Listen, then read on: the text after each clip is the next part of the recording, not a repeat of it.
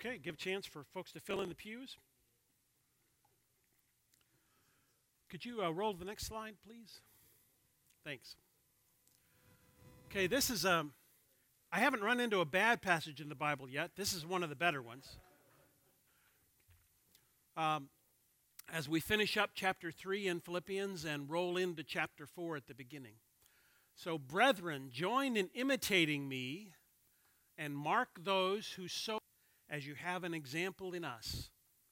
For many of whom I have often told you and now tell you even with tears, live as enemies of the cross of Christ. Their end is destruction. Their God is the belly, and they glory in their shame with minds set on earthly things. But our commonwealth is in heaven, and from it we await a Savior, the Lord Jesus Christ, who will change our lowly body to be like his glorious body by the power which enables him even to subject all things to himself. Therefore, my beloved my brethren, whom I love and long for, my joy and crown, stand firm thus in the Lord, my beloved. One of the things we'll come back to is, but I'll tell you now, is in 4:1. If you count how many times Paul tells them he really cares about them. That's like 5 times in one verse. That's the depth of Paul's affection, not affliction, affection for the Philippians. And that's an interesting challenge. One of the commentators points that out and says, hey, maybe we ought to think about that being the depth of our affection and care for one another. That we should be able to say that about other people here in the body of Christ. Because that's that's not the abnormal, that's the norm. Okay, so back up into verse 17. Brethren, join in imitating. So how does one follow the example of another? That word there that's imitating is an interesting one. It isn't just copying. The word actually, if you see that, the Greek word, which I put in your notes, simimedes. Sim means together with. So it's imitating together with. One of the ways that we follow other people's example is we do it together. It's a theme we've hit Philippians, and we'll continue to hit it again and again and again, because Paul does, is moving together with others, is life in the body. And one of the ways that we follow good examples is we do it together. We can talk among one another and point out, Dallas's energy, for example. Now, there may be other things about Dallas you don't want to imitate, like the Marine part. But his energy, his dedication to the cause of Christ, those are things that we should imitate.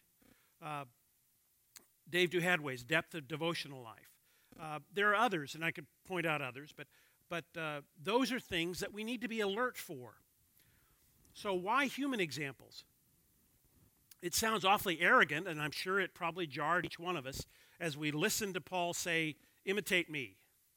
Well, we in our culture would think that was pretty cheeky. I would never tell anybody, imitate me. But what Paul says in 1 Corinthians 11:1, he says, imitate me as I imitate Christ. And that's really at bottom line what he means. Imitate me insofar as I follow Christ, you take that and follow it yourselves. Because imitating others gives us Christ in human form. It takes Christ, it doesn't move him into 2017, he's already here, but it enables us to see what it looks like to be Christ in the world in 2017. And that's one of the values of actually being able to follow people. So in verse 18, there's a couple sad verses here. For many of whom I've often told you and now tell you even with tears, live as enemies of the cross of Christ. That is a label none of us really wants to have, to live as enemies of the cross of Christ. Is Paul talking to people in the church or outside it? Not really terribly easy to tell, but I'll speculate some. The fact that he's talking with tears suggests it's people he's close to and cares about and whose situation saddens him, which would suggest it could be people in the church. However, their end is destruction, and I'll talk more about that in a little bit, suggests that it's not people who are believers. So it's wheat and tares. It could be wheat and tares.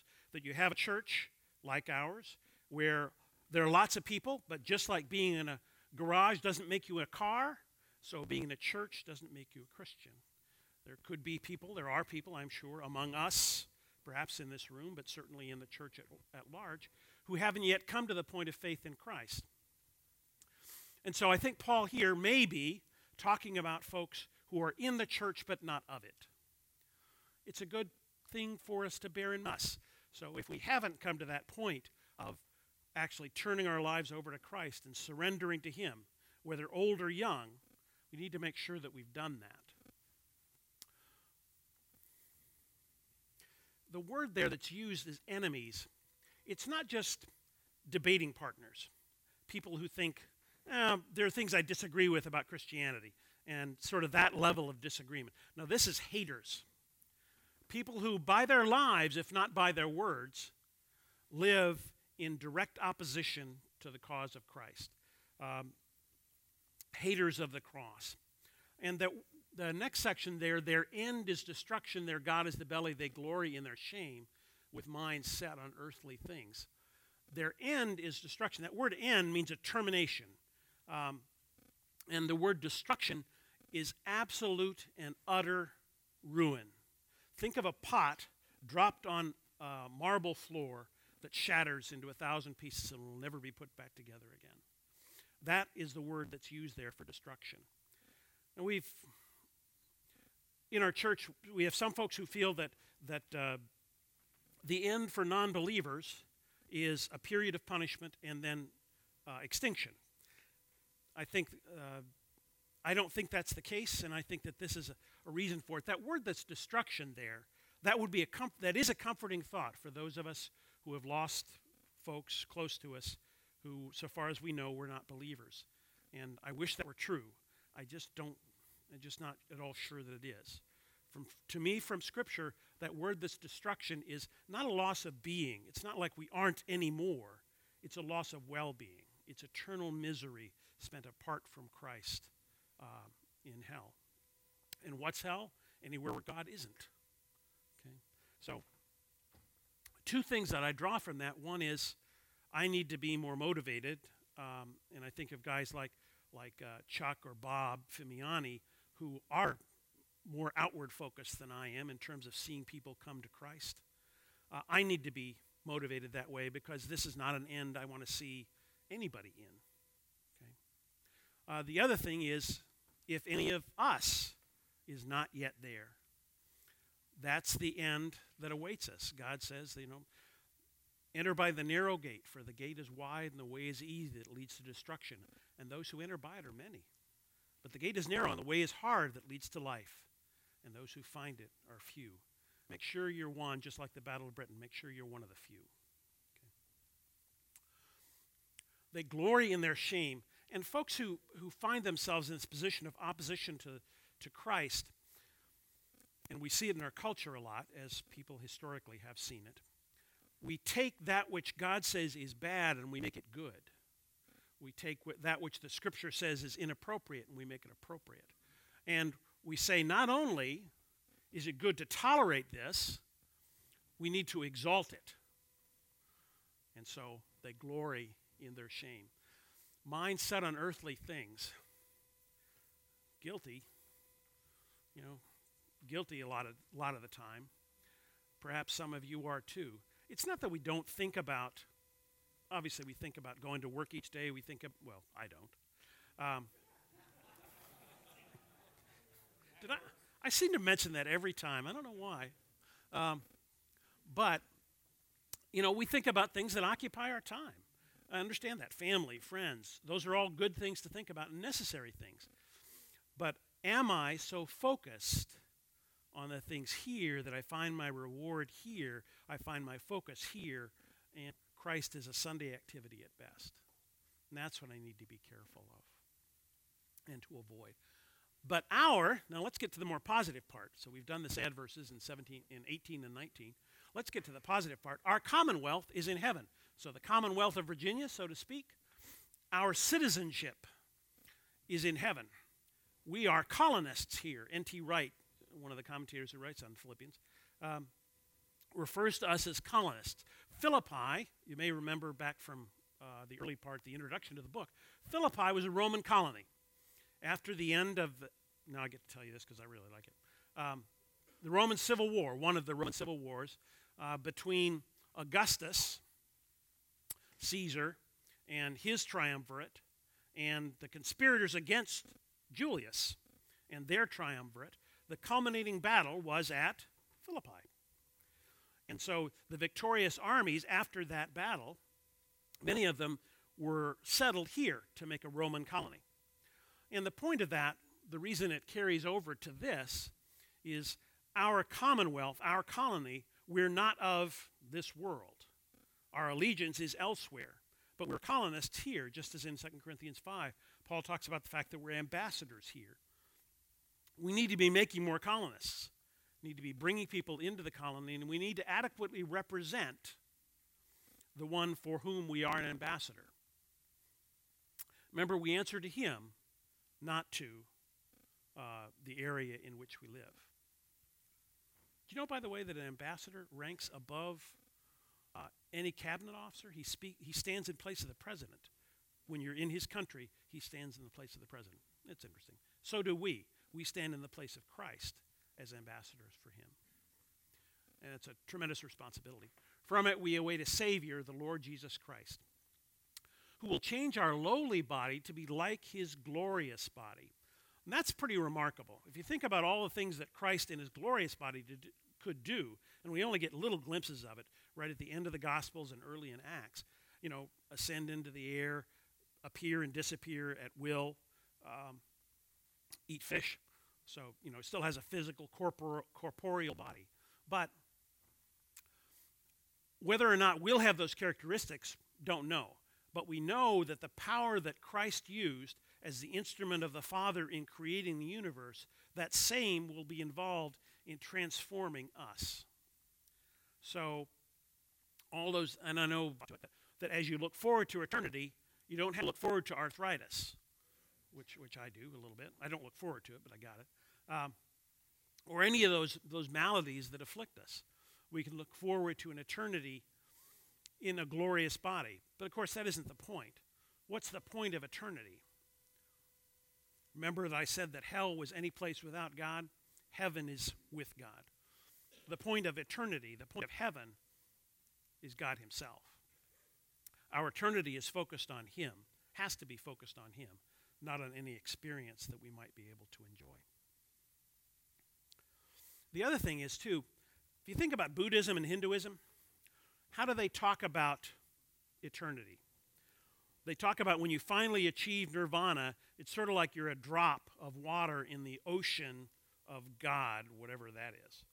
Sort of a very impersonal Godhead. That's not us. Our glorious bodies, I think, from my point of view, it's like we're each coins. And we're all different coins, but we're all stamped with the face of Christ. And we, in unique ways that no one else could duplicate, will represent Christ for eternity and all form part of his body as we work together and display him to the universe. Therefore, my brethren, whom I love and long for, my joy and crown, stand firm thus in the Lord, my beloved. Gosh, he cared about him. That word crown, I put it in your notes. It's called Stephanos. It comes from a word that means to encircle. And it was the victor's crown that, with leaves or with gold imitating leaves, was given to those who won public games. So a crown is something that's given as a mark of distinction. And here in 1 Thessalonians, Paul refers to the Philippians as his crown. He'd invested so much in them, and his joy in them was so great that he regarded them as sort of we still use the word today, a crowning achievement. Not in himself, because of what Christ had done through him in making them that for him. And remember what the elders do before the throne in Revelation. What do they do with their crowns? They cast them before the feet of Christ, before his throne. So, and I think the Philippians for Paul were that, same with the Thessalonians. And same with us as we invest in other people. That those are crowns, not for our glory, but for Christ's glory, because the accomplishment is not ours, but his. My beloved.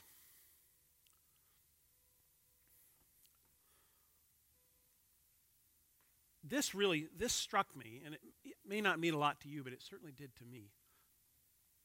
Paul, in talking about the Philippians as his beloved, he not only loves them, but by the act of loving them, proclaims them worthy of love. God does the same to each one of us who are his. He not only loves us, he says, because he considers us worthy of love that we are. It transforms us from that which we think we might be, not very worthwhile at times, subject to human frailties and disobedience. And he says, you are worthy of the love of the God of the universe. And I give you that, and I transform you for all eternity for that reason. So, easy to forget that.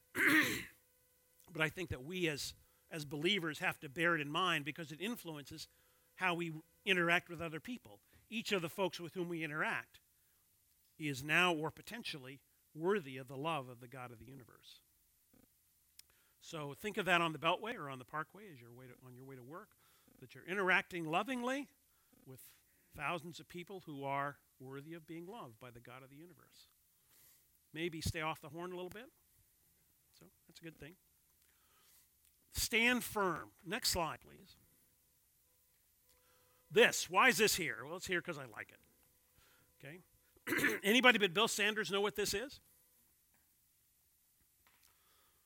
This is the last stand of the 44th. This is the 44th Essex Regiment in January of 1842, at a place called Gandamak in Afghanistan, at the end of the first Afghan war. Well, not quite the end. As you can see, things are not going well, and they are about to be overrun by the Afghans. The Afghans, who were notoriously fickle, supposedly shouted to this little group of survivors and said, if you surrender, we'll treat you honorably and you'll live. And one of the sergeants said, Bill?